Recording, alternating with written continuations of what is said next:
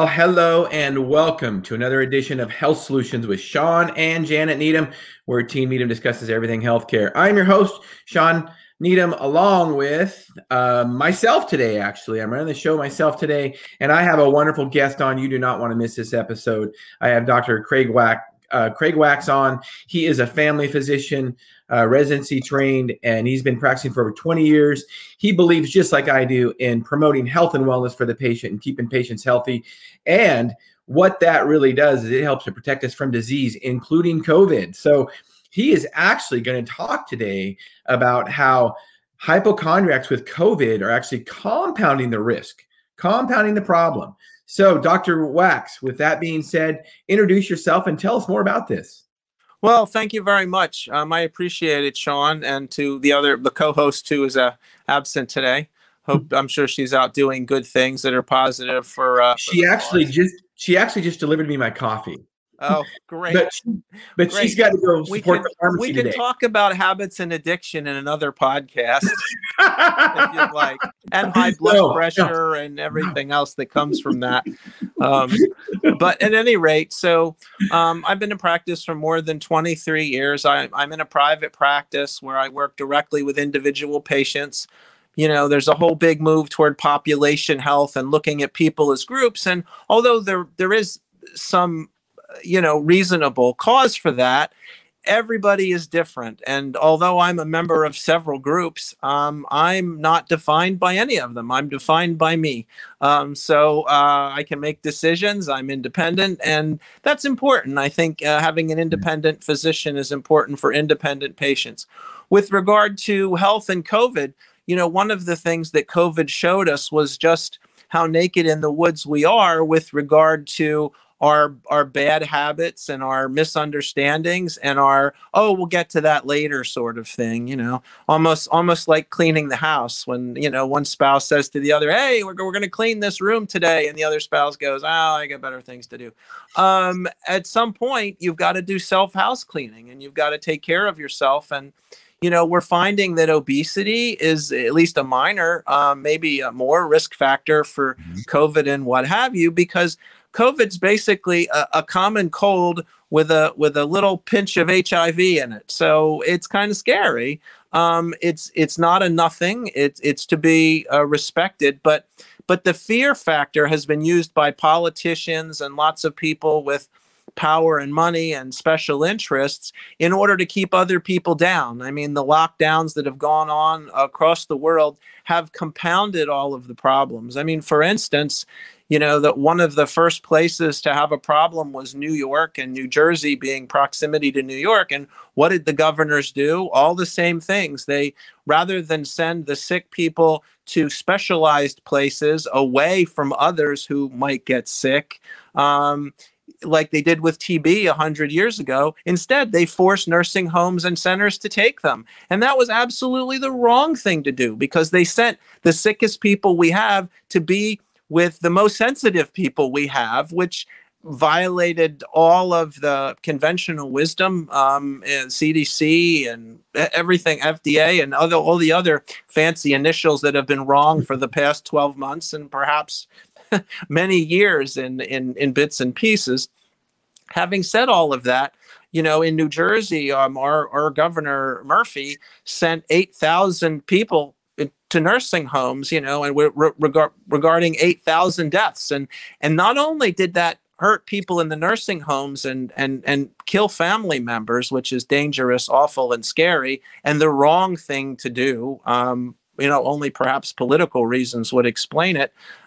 It also spread disease across our state. I mean, North and Central Jersey are closest to New York, and the disease, I'll use my hands, should have emanated out of New York and spread like a cold or other virus would. Instead, there were these bombs of sick people sent all over the state, and it basically set a bunch of brush fires in a lot of places. And then we had, the state engulfed in fire. And then, of course, there was the panic and worry, hey, maybe I'm next. And the government and politicians use this to lock down people, which was inappropriate, because people need to move, they need to see, they need to breathe, they need to drink lots of water, they needed to be less stressed and going about their daily business. I mean, to the degree that they wanted to.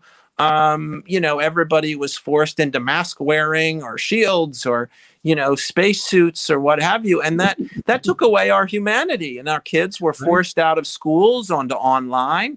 And that was more dangerous than we could have ever thought, because kids lost interest. They became depressed. In fact, I think it was back in January of 2021 where they had to emergently open schools, not emergency close, but emergently open schools in Las Vegas because of a rash of teen suicides, which is a horrible, horrible thing. I mean, nobody wants to see anybody die, but kids preventably, that was a disgusting disgrace that I blame on the governors and the politicians that were involved. And that should have never happened that way.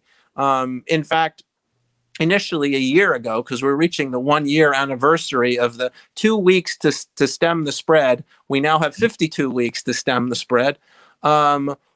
I was originally in favor of 2 weeks to try to interrupt the virus. Let's see if it performs like the flu, although it's technically a different virus. Let's see if that would work. And I was in my superintendent's office for the sake of my children. I said, let's take a 2-week break and let's see if that makes a difference. Well, it didn't make a difference. And 4 weeks didn't make a difference. And 8 weeks didn't make a difference. And 12 weeks only compounded the problem. We saw the virus spread and spread. And then September came, and then schools didn't even open in September, and all the school teachers unions and things were involved, and it was politics, lawyers, guns, and money. It wasn't about, hey, how can we get our kids to be well in this, and they sold everybody a bill of goods that, well, teachers are in danger, kids are in danger, and the world over in 12 months, we haven't seen that. It has not played out in any country, or even here. I mean, if you're going to say one country versus another country,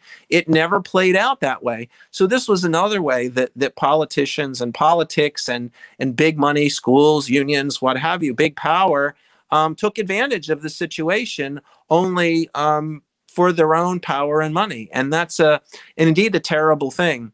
And the fact that we were all tied down, there were points where in New Jersey, we were actually tied to our homes. I mean, like it was a nocturnal virus, it was like Michael Jackson's Thriller or something. God forbid I should ride my bike at 5 a.m. before the curfew, but I did ride my bike. That was my little protest to keep myself healthy, because if my pipes aren't working and I can't be a good example for my family and my patients, I'm really not being a true physician, an educator, or a teacher, as the word physician means.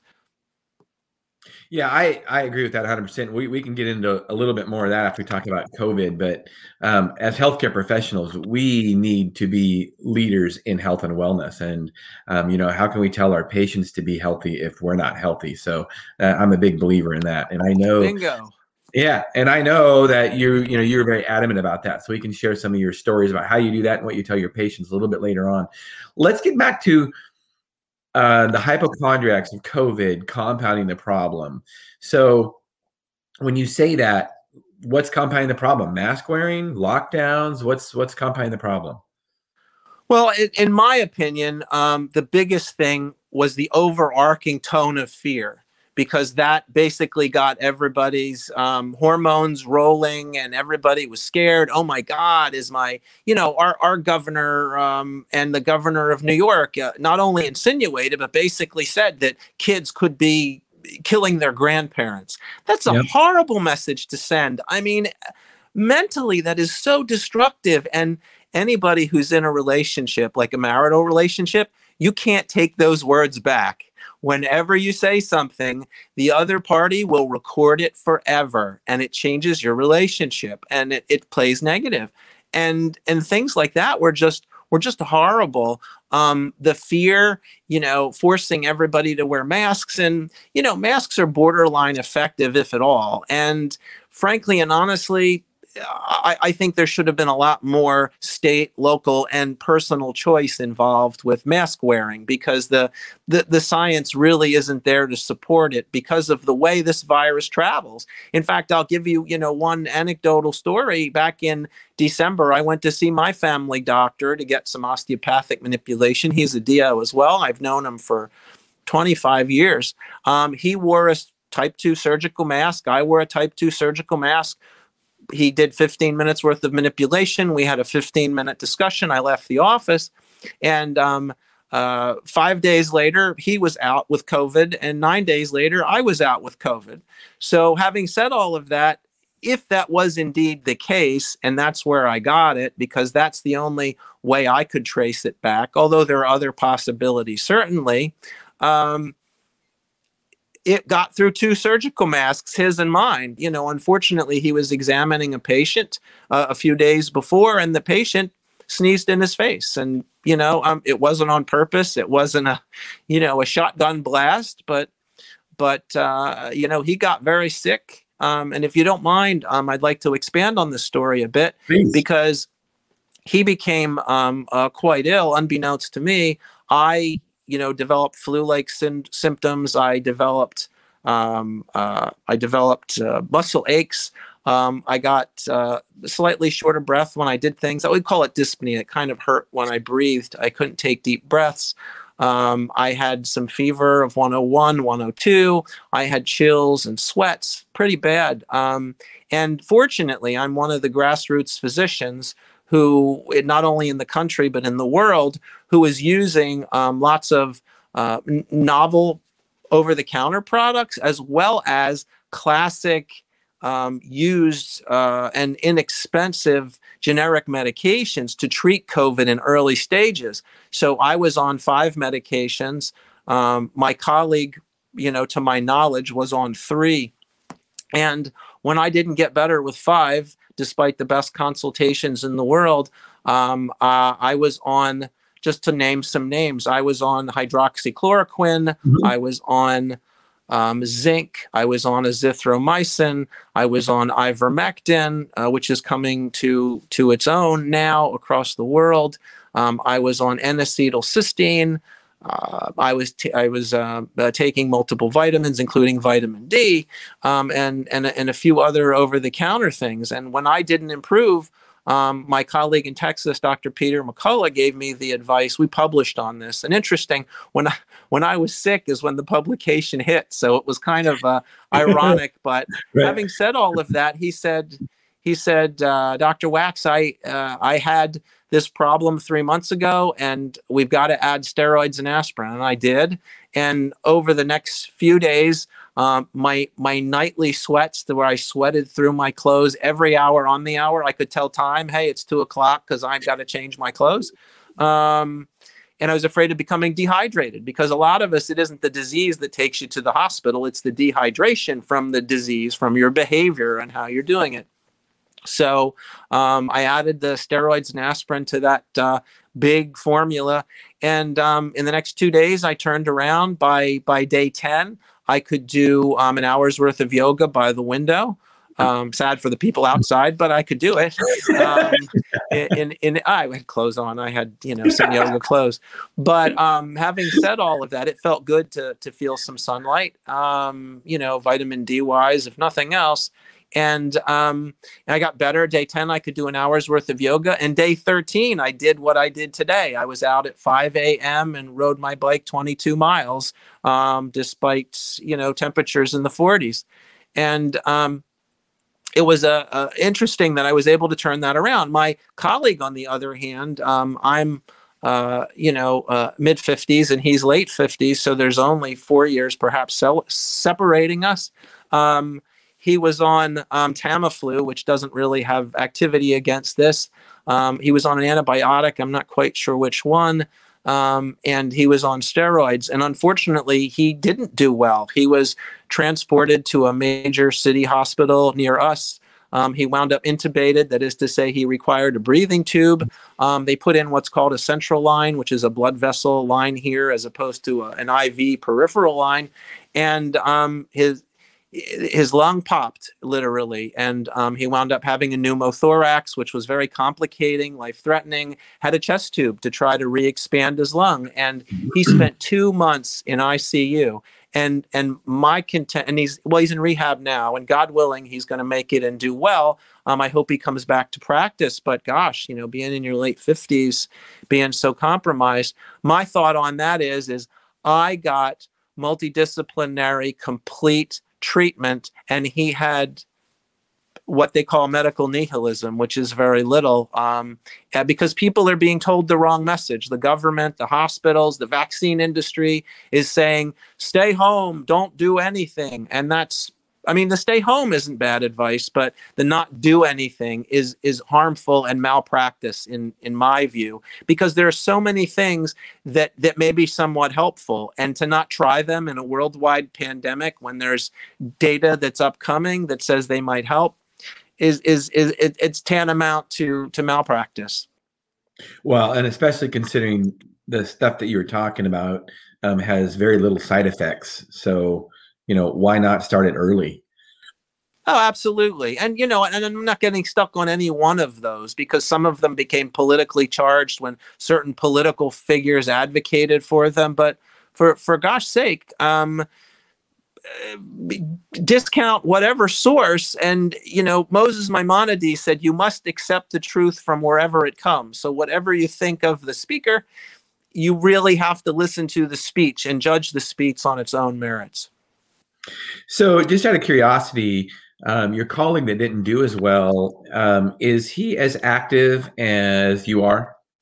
Well, it's interesting because I would say I'm moderately active at the very least. He was known to go to the gym 3 times a week. What he did there, I don't know. Some guys talk, some work out, both. I try to do both, get it all done. But I go, I exercise 6 to 7 days a week. So I was probably a little bit more into it than that. And I have a vegetable-based diet, and he's probably, a little more, I guess you'd call it balanced, but balanced for what? And he's a golf player, so apparently he walks a lot if he can't get a cart. So he was modestly active at the very least. So in good health, no known risk factors. My thought on risk factors is, so why did I get sick? Because that was, the first question. You always ask, why me? My thought was it was because of my blood type, AB positive, or some other factor that's yet to be fleshed out. Because we know ABs do worse and men do worse, and women do better and Os do better. So that's, to me, what should be studied right now. We should have 12 months of data of these blood types, these types of people who do this have more risk. And we really don't have that because of all the finger pointing and lockdowning and all the things that made it worse. It absolutely made it worse. And it did not stop the virus, and it caused lots of collateral damage to our children, other adults, cardiovascular disease, tens of thousands, if not hundreds of thousands, maybe millions of cancer screenings were missed during the course of this last year. Our governor had closed down surgery centers, which was ridiculous. The surgery center was the safest place you could be. The hospital, on the other hand, with the COVID patients, that was more risky. Right. Yeah. So tell us a little bit about your thoughts on the vaccines, I should say, now that there's multiple ones. Tell us your thoughts. Sure. So we'll try to keep it brief. The vaccines are experimental. Potentially, they can do some good. I think, again, the government and private interests, in order to get a emergency use authorization through the FDA, because most vaccines and meds take 4 to 10 years, and this one took 6 months. So it was on the turbo track by government and private industry to get out there, but at what cost? We don't have a lot of long-term safety data on it because it just wasn't available in that way. And it's a whole new way of doing business, whether you're talking about delivering an mRNA message to your ribosomes in your cells to make a protein that's foreign to us, or whether you're delivering a piece of DNA in an adenovirus, which is one of the other vaccines that are available of the 3. My thoughts on the vaccines are it's basically a huge experiment. The vaccines aren't for everybody. Everybody should consider risks and benefits whenever they consider any intervention, no matter what it is. And my thought would be if it were my plan. In fact, I laid out the plan in physicians. There's a physicians online magazine that's very good. It's also in print. And I'll give you some links that you can link to the articles as far as your podcast goes. But it was called A Rational Plan for COVID-19 and Vaccines. And my thought is people over 70 had the highest risk, those in nursing homes, and those with 2 or more inflammatory conditions like rheumatoid arthritis or lupus or something else where you're taking steroids like lung conditions, asthma and COPD. Those would make you at higher risk. And these are the very people that would benefit most from the vaccine. Who would benefit the least and have the most risk?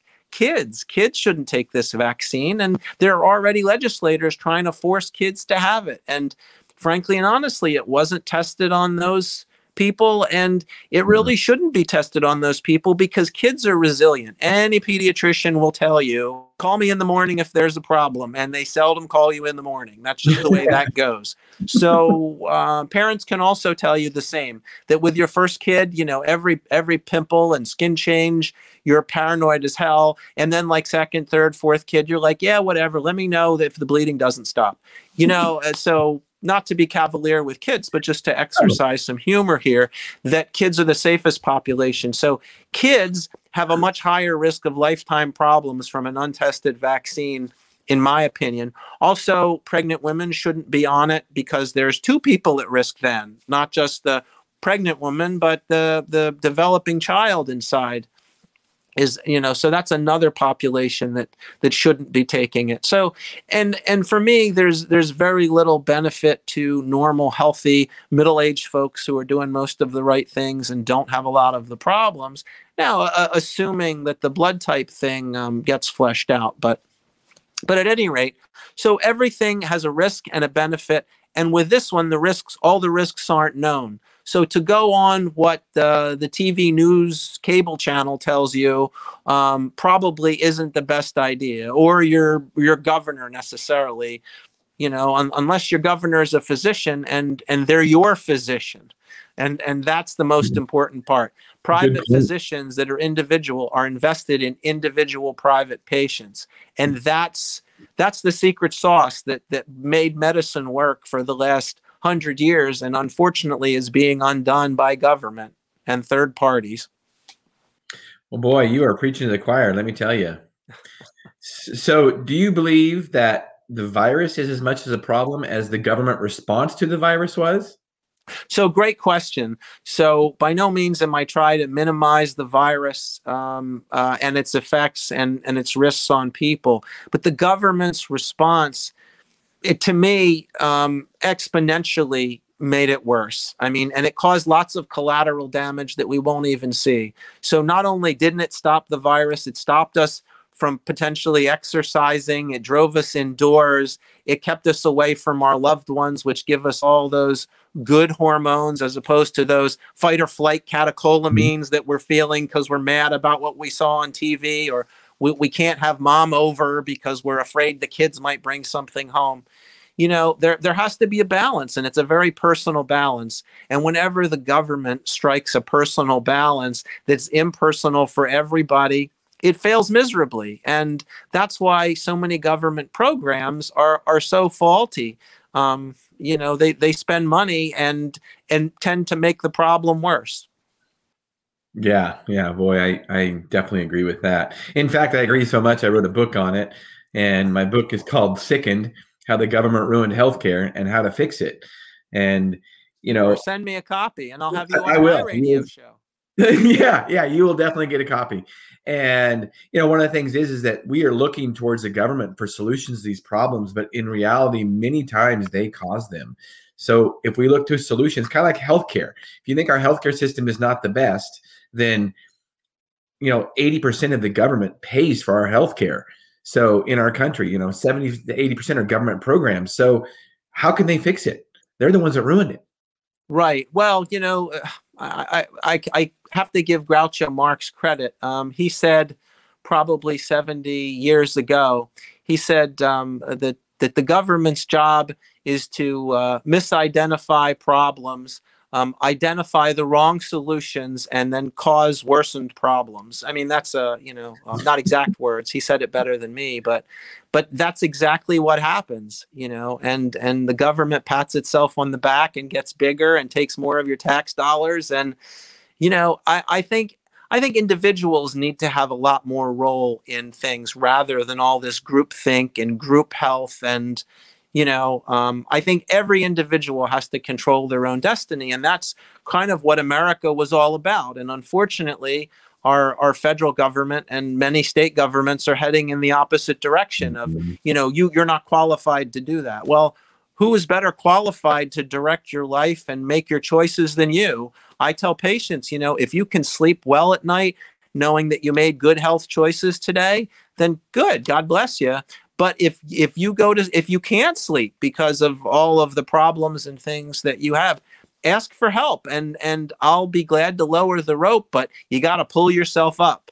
I can't pull you up. You got to pull yourself up. I'll show you where the rope is. I'll show you how to use the rope. And, I'll show you how I use the rope, but you've got to pull yourself up that rope. Yeah, for sure. Well, we're going to have you on again and talk more about, empowering individuals for their health. Because one of the solutions in my book, the first step solution of fixing our healthcare system, is that patients have to be empowered. They have to be educated and empowered to fix their own health and take charge of it. You kind of said it. You're not. Patients have to be empowered, and they have to have a direct relationship with their physician, because if their physician is owned by a hospital or owned by a program like the VA or a slave to a Medicare HMO, there is no way that they can act as your independent advisor. There's no way. And being in private practice, taking direct resources and trade for the patient, that's where the magic of this whole thing is, in the doctor-patient relationship, or as I should call the patient-physician relationship, because the patient always comes first. Absolutely. I appreciate you saying that. So I'm going to put you on the spot just a little bit. I'm going to ask you, you already talk about health and wellness a lot. And I tell you could host this program, because you've basically been preaching what I've been preaching for almost 2 years. Well, 20 years. Happy to back you up when you're right, Sean. Yeah, but I've been doing a podcast for almost 2 years. And so anyway, what is the most dangerous thing, statistically speaking, we could do as an American?